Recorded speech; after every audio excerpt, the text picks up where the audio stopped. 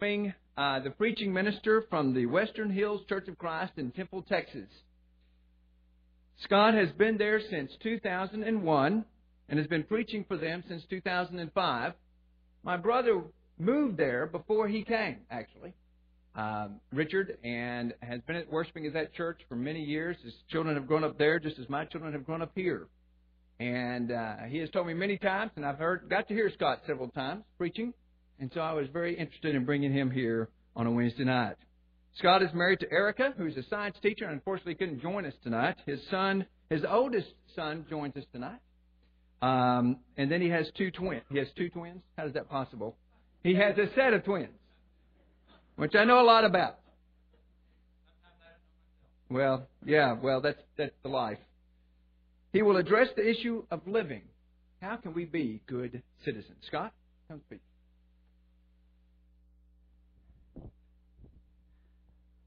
Tell you, I do appreciate being here and have already known great connections to this church through not only does Doug's brother and sister-in-law go to my church, but his parents go to my church.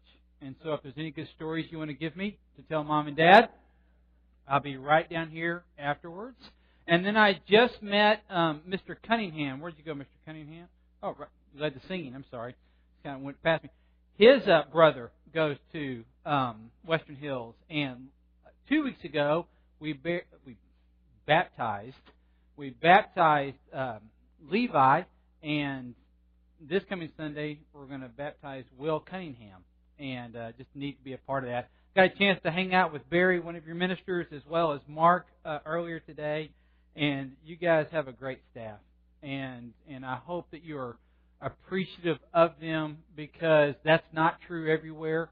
That's not true at every church. I wish it were, but it's not. And so I'm grateful to have the chance to know these guys. Doug called me and asked me to talk about this idea of living. You've been going through Ecclesiastes, and you've been looking at everything under the sun, and I'm going to see if this works right. We're going to test it right now. Change. Am I not pushing the right thing? What? That's what I was pushing. Okay, so when I pick this up and do this, you're going to push it. Okay, that's...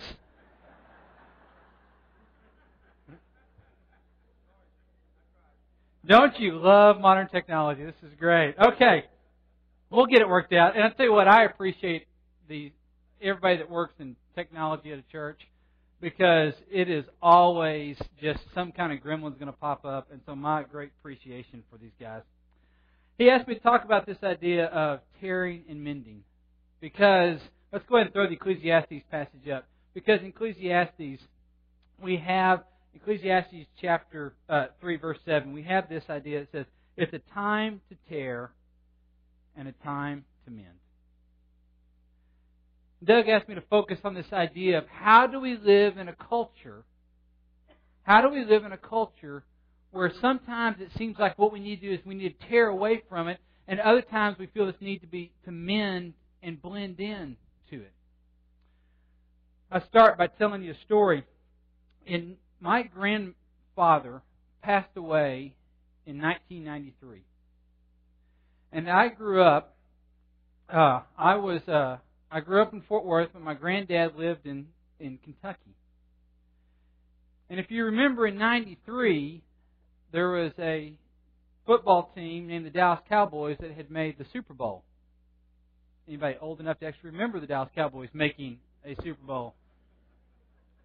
It's kind of sad to think how long it's been since the Dallas Cowboys. But that year, most of them were out of jail, and so they were able to make...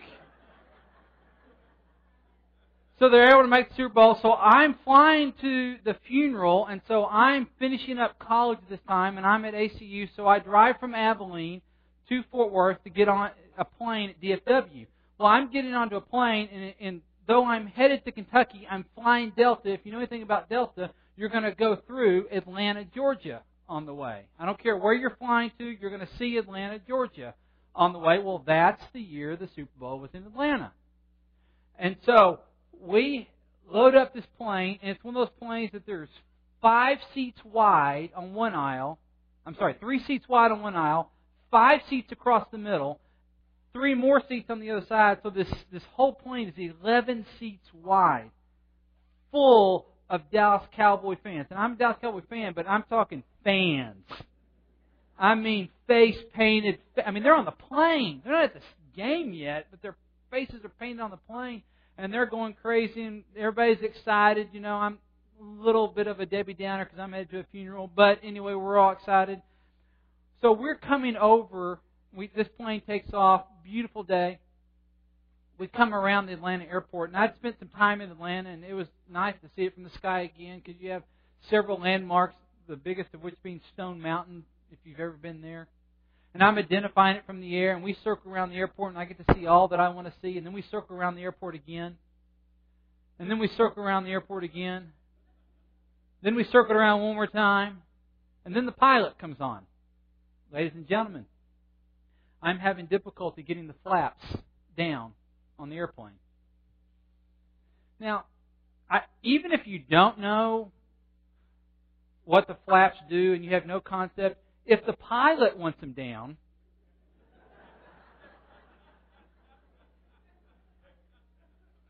you want them to work. If they're supposed to be up, you want them up. Whatever the pilot wants, you know, I'm kind of going with that guy. Whatever he wants. He says, I'm having a small problem getting the flaps down. Well, that's a big problem to me, but it's a small problem to him.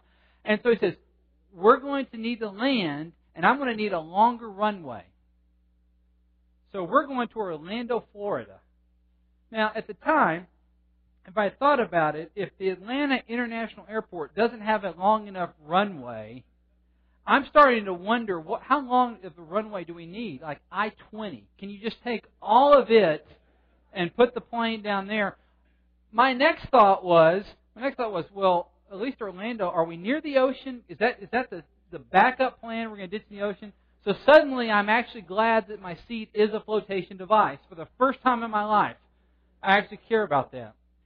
We come into the Orlando airport, and as we come in on approach, the pilot comes back on, and he says, I'm going to have to land a little fast. We've got a small problem, now we're landing a little fast. A little fast. And he says, so everybody, you know, this should be fine, but since the flaps can't come down, I can't control the speed of the plane. He didn't say that out loud, but you could tell, you know, because we're landing a little fast. And so we come in, and I had never seen this, and I've flown a little bit in my life. I had never seen this before, but as soon as our wheels were over pavement, he put the plane on the ground.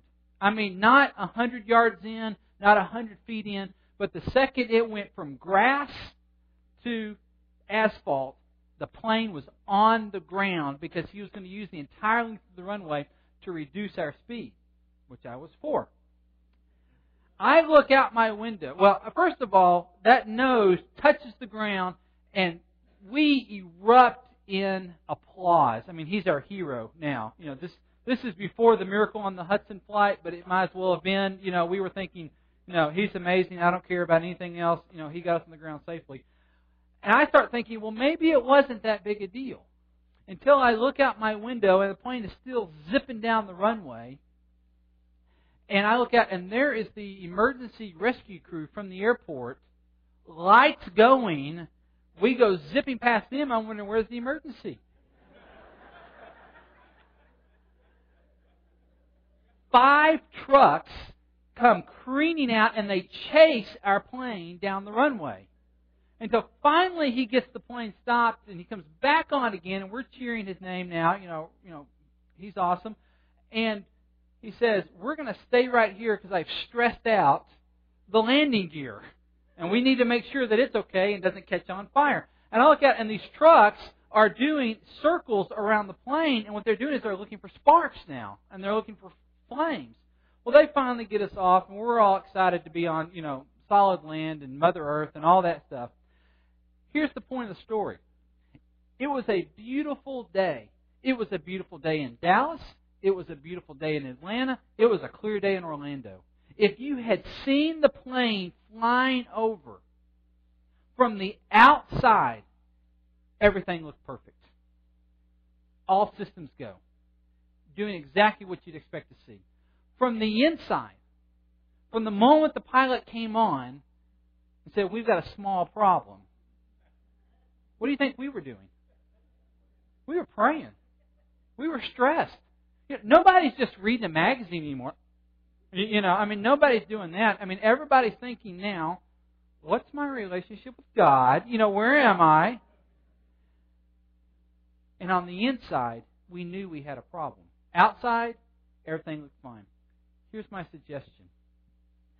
That is the church's condition right now. From the outside of our buildings, it may look like everything is fine. It may look like everything's at ease. But on the inside, we know that things are not always simple. And we know that things are not always easy, and we're not always at ease. And when it comes to this idea of tearing and mending in relationship to our culture, we may have a problem here. And we're not sure how to fix it. We're zooming along at rapid speed, but we're not sure how settled everything is. We come across this idea of how do we live in relationship. If you've got your outlines there, first thing, I think the first point you come to is the one that says this. Go ahead and give me the next slide. The church lives in an uneasy tension with the culture.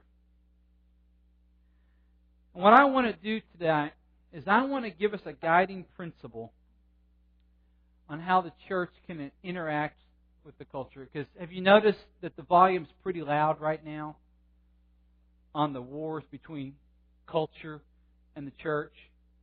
And the church does not seem to be an ally or a friend or befriended anywhere in the world, anywhere in popular culture, anywhere in the media. Several months ago, I asked my church, I made several cards available. And on the card it said, tell me the topic that you think is off limits to talk about in the church. Tell me the things that you think are off limits that we've pushed out of our way. And I got a flood of responses back. And that developed into a sermon series. Well, many of the topics came around this idea, these questions came around this idea. How do we live with our culture? How do we live with people that perhaps we greatly disagree? How do we live with folks that we do not see eye to eye on? How do we be the presence of Jesus even though what we would feel, it's either we disagree, it's evil, it's sin, it's a choice that we would not make in our lives. How do we come to a place like that? I found out through that process that I had several in my church, and maybe you're facing this too. They're trying to figure out how their children, their grown children that are making lifestyle choices that they do not approve, do they have to shun them now? Do they have to cut off relationship? Is that what God's asked me to do? And they weren't asking these as theory. They weren't asking these as, hey, I got a nice little case study. Let's talk through it because it's fun to debate these things. They were asking because they felt this real uneasy tension between what they sensed that perhaps God was calling them to and the kind of life that He was calling them to, and their child that had just come out and told them, Mom, I'm gay. And now they're asking a very serious question. How do we live in this kind of world? What's the call of God on us? And they were asking me. And I thought, boy, we need a preacher here, don't we?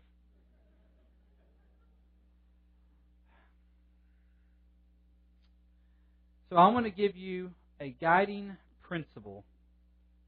I'm not going to be able to answer every single practical matter about how do you live in the culture. But I want to give you a principle that I believe God teaches us, and that this could at least be a compass as you navigate these waters. And to begin, I need to paint a pretty broad picture here so we can put the framework around this. A lot of what I hear often when we talk about the church and culture is the church has a certain kind of a bemoan about it that says, I wish we could go back to the what? Good old days. Now, depending on how old you are, you have a different decade for what the good old days are, right? For some of you, it's the 60s. Strange enough, it's the 60s. Some of you, it's the 50s. It's the 40s. 30s. Anybody in here? 1800s? Anybody? But there's this idea that at some point in our past, see, for me it's the 80s, awesome 80s, there's this time in our past where it was just all nicer. And it just all got along. And somewhere, somebody came along the line, and they snuck into our churches, and they snuck into our country, and they stole the values. And they kind of messed up this little idealistic world that we had. They sort of rocked our world, and we don't know really who to blame. We just kind of rant and rave about it now. But somewhere, if we could just all agree to go back to that, and you fill in the blank on the calendar and when you think that perfect time was, if we could all just get back to that when people really cared about people, and we all had the same values, and it was right and wrong, it was black and white, it was, night and day, whatever it was, everything was clear. And we could just get back there, we'd be okay again. Anybody had those thoughts? Well, I want to go back because I think that's what we need to do. But it's not to the 60s, not to the 50s, not to the 30s, not to the 1800s, it's not even to the first century. But it's all the way back to Genesis 1. It's a place called the Garden of Eden. And in Genesis 1, you have this incredible account of God. And what He does is He creates, just with His words, He creates a space. He creates an environment, whether it be the sea or the dry land or the air or the universe. And then He creates the things that will occupy that. He creates the sea and then speaks living creatures into it. He creates the dry land and creates the creatures for that. And you have this recurring theme every time, and God gets done creating. At the end of the day, He looks at it and says, now that's good. You've got to wonder, when God says it's good, that's pretty good. But that's just not good enough yet, because He gets all the way and He creates man. And then He steps back, and I don't know if He kind of nudged an angel or something and said, now that's, and your Bible says this, that's very good. And so there's this sense that what God's spoken to being, it is good. And I'm not the first one to do this, but let me frame out your entire Bible for you with this idea of three trees. Your Bible can be broken down in the story of three trees. Go ahead and throw me up the should be an image of a tree. Back up. Giving away all my good stuff. Okay, it's not. Don't worry about it. We'll skip. We'll get to it in a second. This idea of three trees, and in the tree in the Garden of Eden, there's the first tree, and it's the tree of the knowledge of good and evil. And there's only one rule in the Garden of Eden, and we were going to mess that up. It says don't eat of it, and yet Eve is tempted, and then Adam's tempted, and the serpent is crafty and he's real. And what you have from Genesis 3 all the way to Genesis 12 is all this that God said was very good coming undone. You have the first murder that occurs. And then it just gets worse and worse and worse until we come to this story where God says that's enough. And He's going to start again, literally. He's going to wipe out the planet. So you have this idea of Noah and the flood. And I know we paint that on the walls of our children's nurseries. But that story is not a children's story. It's about a worldwide apocalypse. And He's starting over. We don't even make it out of that chapter before it all goes bad again. And then you have this assault on the heavens with the Tower of Babel. And God comes in and disperses all the people with the confusion of languages. And then you have the plan. And God zooms in and meets a guy named Abram. And God's in the habit of changing names. And so Abram becomes Abraham. And through Abraham, He says, I'm going to bless the world through you. I'm going to bless the nations through you. And thus begins His redemption story that leads all the way up to the person of Jesus. And Jesus comes. And He lives the perfect life. And He's God in the flesh, and He's left the protection of heaven, He's left the glory of heaven, and He dare walk among us. See, we live in a world that's no longer that first tree that everything was perfect in the garden. We live in this fallen world that has a curse to it. And it's all twisted up, and then Jesus comes in the middle of that curse, and He lays down His life, and He goes to that second tree, but it's a tree that's not pretty. It's a wooden Roman cross. And He lays down His life, and the Bible tells us cursed is anyone that's hung on that tree. But He lays down His life, not because of His curse, but because of ours. And He offers a way of redemption. And He invites us into this whole new life. But now, for those of us that have adopted Jesus Christ, that have come into Him and connected with that through baptism, He gives us eyes to see God in this world that is nothing but cursed. And now we realize we live in a world that has both God and a curse. And that's where the church finds itself right now. Because we can look in the world and you can see the fingerprints of God. Creativity and art and love and compassion and justice and mercy. And we see these things in our world. But at the same time, at exactly the same time, and sometimes in the same moment, in the same place, we see the curse. Violence, rage, injustice, abuse, disease, addictions. And we come to the uneasy tension that the world lives, that we live with in this culture. We come to a place where we realize there is God here, but there's also that which God did not intend, and it's the curse, and that He is in the process of redeeming of, but it's the now and the not yet.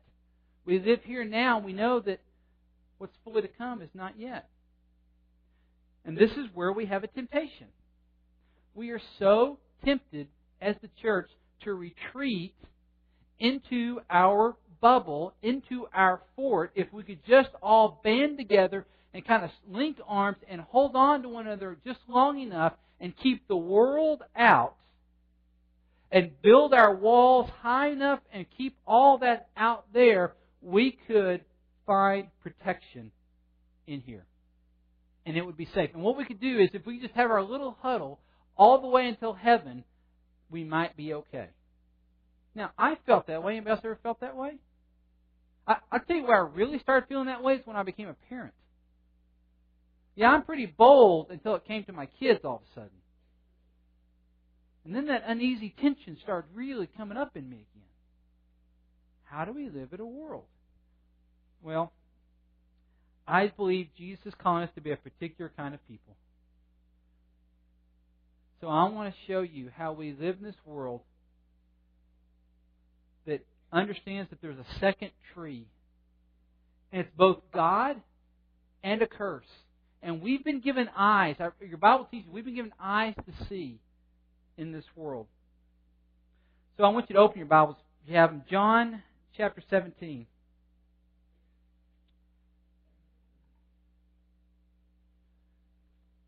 I think we do have this one on the slide. What you have, Jesus is about to go to the cross. And on his way, He goes to the garden, and if you're familiar with the story, He takes some of His closest with Him. And He's going to spend some time in prayer and connecting to His Father. And they go with Him to be a support, but they fall asleep. And they're not even present with Him. But He goes off to pray, and He prays for them, and He prays for you and for me, and for anybody through history that has followed the Lord Jesus. I want you to look at this prayer. John chapter 17, verse 15. My prayer is not that you take them out of the world. And the them, in particular, is about the disciples that are around Him. But it's also for you and me. That you do not take them out of the world, but that you protect them from the evil one. They are not of the world, even as I am not of it. Okay, Jesus saying, I came from heaven. I didn't belong here. They don't belong here either. Sanctify them. And to sanctify is a big word that means to set apart for a purpose. You're sanctified for a purpose. You're set apart. You're called out. You're identified for a purpose. And so Jesus is saying, I want you to set them apart for a purpose by the truth. Your word is truth. As you, and don't miss this, as you sent me into the world, I've sent them into the world. For them I set them apart myself, that they too may be truly sanctified. He's saying, just as you sent me, this is the Jesus model. You sent me. And when that sending was from heaven to this planet, I'm going to send them into the world too. And this is the model of Jesus' life. This is how He lived His life. And as you go through Matthew, Mark, Luke, and John, you see over and over Jesus engaging in the culture, engaging with people, not standing apart. But there was something about Jesus that when you looked into His eyes, the most unholy, unrighteous, ungodly, unchurched, make you kind of feel awkward kind of people, they kept being the closest to Him. And let me pause right here, and if you are here tonight because somebody drugged you here and said, hey, there's cookies, and you're not a follower of Jesus, you need to know if you met Jesus, you would like Him. So you may be afraid of Jesus because if somehow you heard a preacher like me somewhere say something that Jesus wouldn't care for you. But if you met Jesus, you would like Him. I don't care what you've done in your life. You'd be drawn to Him. And this is the example that Jesus gives us. And so here's what I want to say. Here's the guiding principle, the one that I believe is our North Star on how we can live with the world. And if you want to throw up this next slide, Jesus calls us to live distinct from the world, but not distant from it. Jesus calls us, those of us who have baptized into His name and say that He is Lord and Savior, calls us to live, and this is not easy, this is not simple, but I believe if we could get our minds around this and our lives around this as a church, that Jesus calls us to live distinct from the world, but not distant from it. This is what Jesus did. Jesus sat at the table, and He would eat with. And that day when you ate with somebody, it was paramount to endorsing everything. I mean, that was how people viewed it. You were kind of afraid of guilt by association. You know, well, if you're seen with them, they may think that you run with them or you agree with them. That was really strong in Jesus' day. And He would sit at the table with prostitutes, tax collectors, and sinners. But every time He sat at the table with a prostitute, He was not distant. But you never, ever get the idea that He endorses the sex trade. Jesus would eat with tax collectors, some of the most despised in Rome. Did you ever notice that your Bible always says there were sinners and tax collectors? Have you noticed that? Like the worst sinner in the world could go to bed at night and put his head on the pillow and go, thank God I'm not a tax collector. It was like they were like a sub-level below that, the basement level. He would eat with tax collectors, go into their home, be part of the party for them, and you never get the idea that He endorses the political agenda of Rome. All through your Gospels, He's with sinners, and you never get the idea that He looks at a sinner and goes, don't worry about the life you're leading. But He never drew distant from them. But He always remained distinct. Our temptation is to think that if we let the discussions come too close, if we get too involved, if it comes through our doors somehow, that we're going to be tainted. That we're going to lose what we have. And again, I understand the temptation to put up the walls and try to keep it all out and live within a Christian bubble. I get it. But I believe that Jesus is calling us to be distinct but not distant from the world. Okay. Let me make something practical here. When I ask the question of my church, what do you feel like is off topic or can't be talked about? It came back very strongly. by many of the cards that I received, Scott, how do we deal with the gay issue?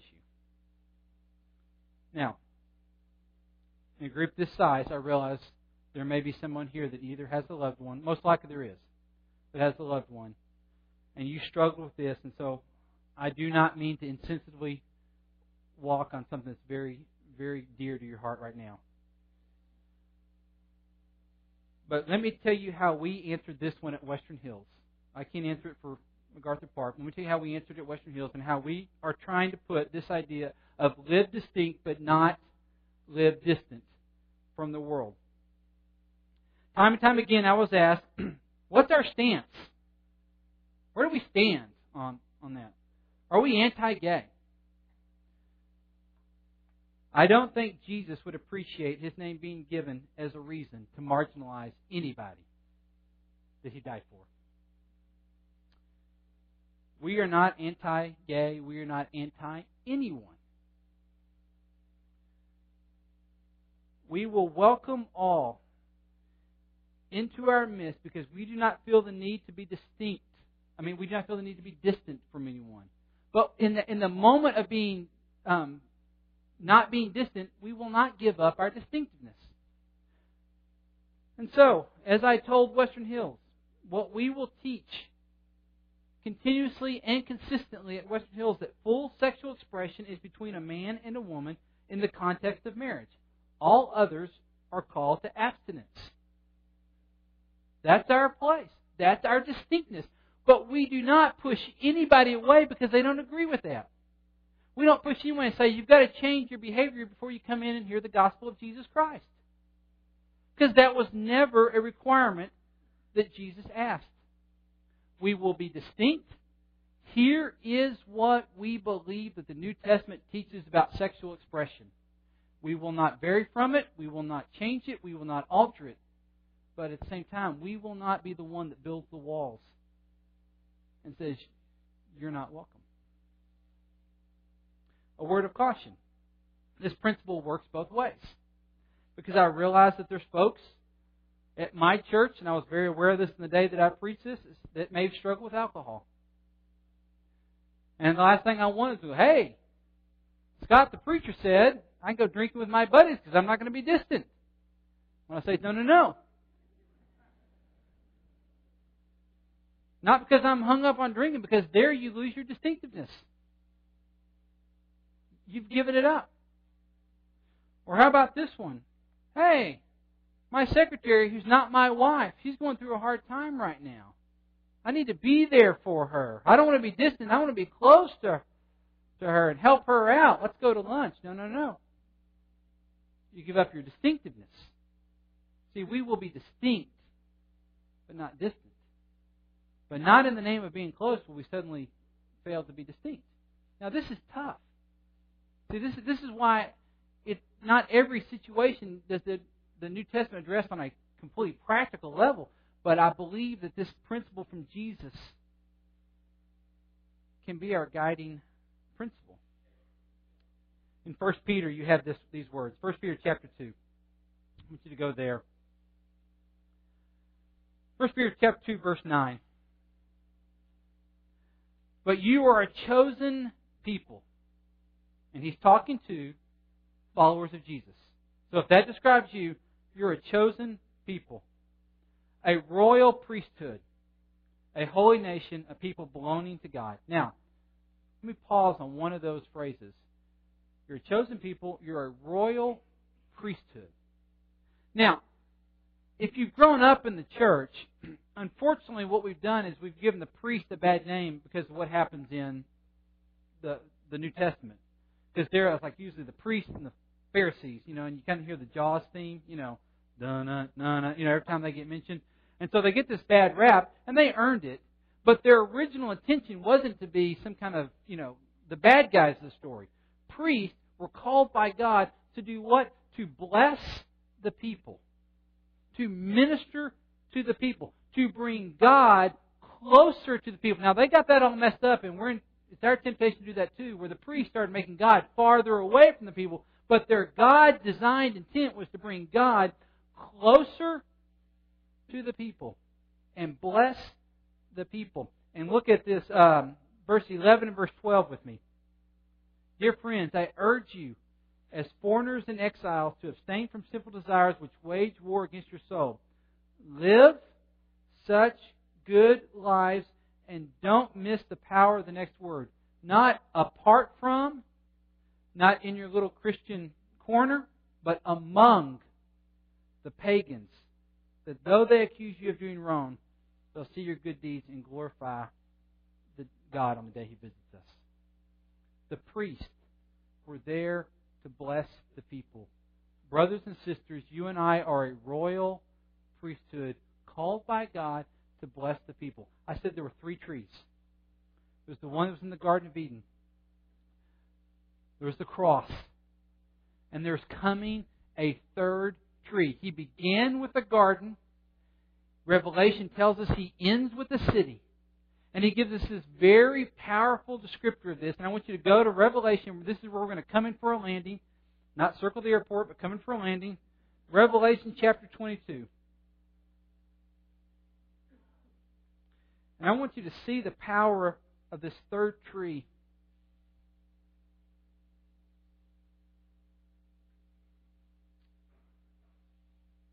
Revelation chapter 22, at the very beginning of it.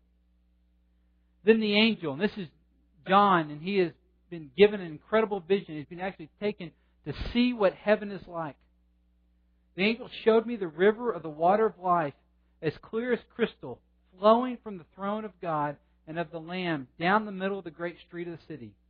On each side of the river, this is a wild picture, but growing out of each side of the river, if you can picture this massive trunk and meeting in the middle, stood the tree of life. Here's our 3rd tree. Bearing 12 crops of fruit. And whenever you hear the word 12, it's a clue. It's a signal. It means the people of God, the tribes of Israel. It's a reminder. Bearing 12 crops of fruit, yielding its fruit every month. And the leaves of the tree are for the healing of the nations. We're the crop. We're the one that the tree's bearing out. This tree of life is bearing out you and me in the church. And we're the leaves. And what's the purpose of the leaves? The healing of the who? The nations. Does anybody disagree that our nations could use some healing right now? It has so little to do with what the governments do. But it has everything to do with what the church does. And so I believe from Genesis all the way through Revelation, the idea of God is that we are definitely a distinct people, but we're not distant, because God uses us to heal the nations. And we live in a time when it's both curse and God. And it's all mixed in, and it's hard to see it apart sometimes. But we know a time is coming. We are convinced and convicted of this, that a time is coming where the curse falls away. And it's only God. And so what we do now is we keep bringing God into the dark places. And we're the ones, that royal priesthood, that keeps bringing Him forward and showing Him. We're on the mission of Jesus. That Jesus, the very one that could have stayed in heaven and said, I'm not going down there because I disagree with them. I don't like their lifestyle choices, God. But instead, for our healing, He stepped into the world. God in a bod. He dressed Himself up in skin and flesh and bone and walked among us. And aren't you grateful that He did? And now, He says, come with me. Not because you're holier than thou. Not because we're perfect. Not because we've got it all figured out. But because our job is to heal the nations. Let me pray for us. Heavenly Father, I will confess that this is perhaps easier to talk about than it is to actually do. Because I know the temptation to want to wall off the world and hide in the corner and just wait it out. So I pray that we would see the example of Jesus and follow the lead of Jesus and hear the words of Jesus. It says, I'm sending you into the world. Father, I know that at times we get off site and we think that we're here to judge the world. But that's your job. And I pray, Father, that we'd be people that never, ever for a second give up our distinctness. Never lose sight of who you called us to be. But in that, we don't build distance because we feel safer at a distance. Father, I pray for the MacArthur Park Church that what I've seen so far in her and her future, that you would make her a mighty, mighty presence for Jesus in this community. That San Antonio would be changed because she's here. And that there are folks in our workplaces, in our families perhaps, in our schools, in our bands, in our sports teams, down the block from us, across the street from us, that need to hear about a Jesus that did not stay aloof and did not stay far away. And that you would use this body of Christ to change this community. Father, I pray this blessing on them. And I long for the day where we stand at the tree of life and we see you in all your glory. In the name of Jesus we pray. Amen. Thank you all very much.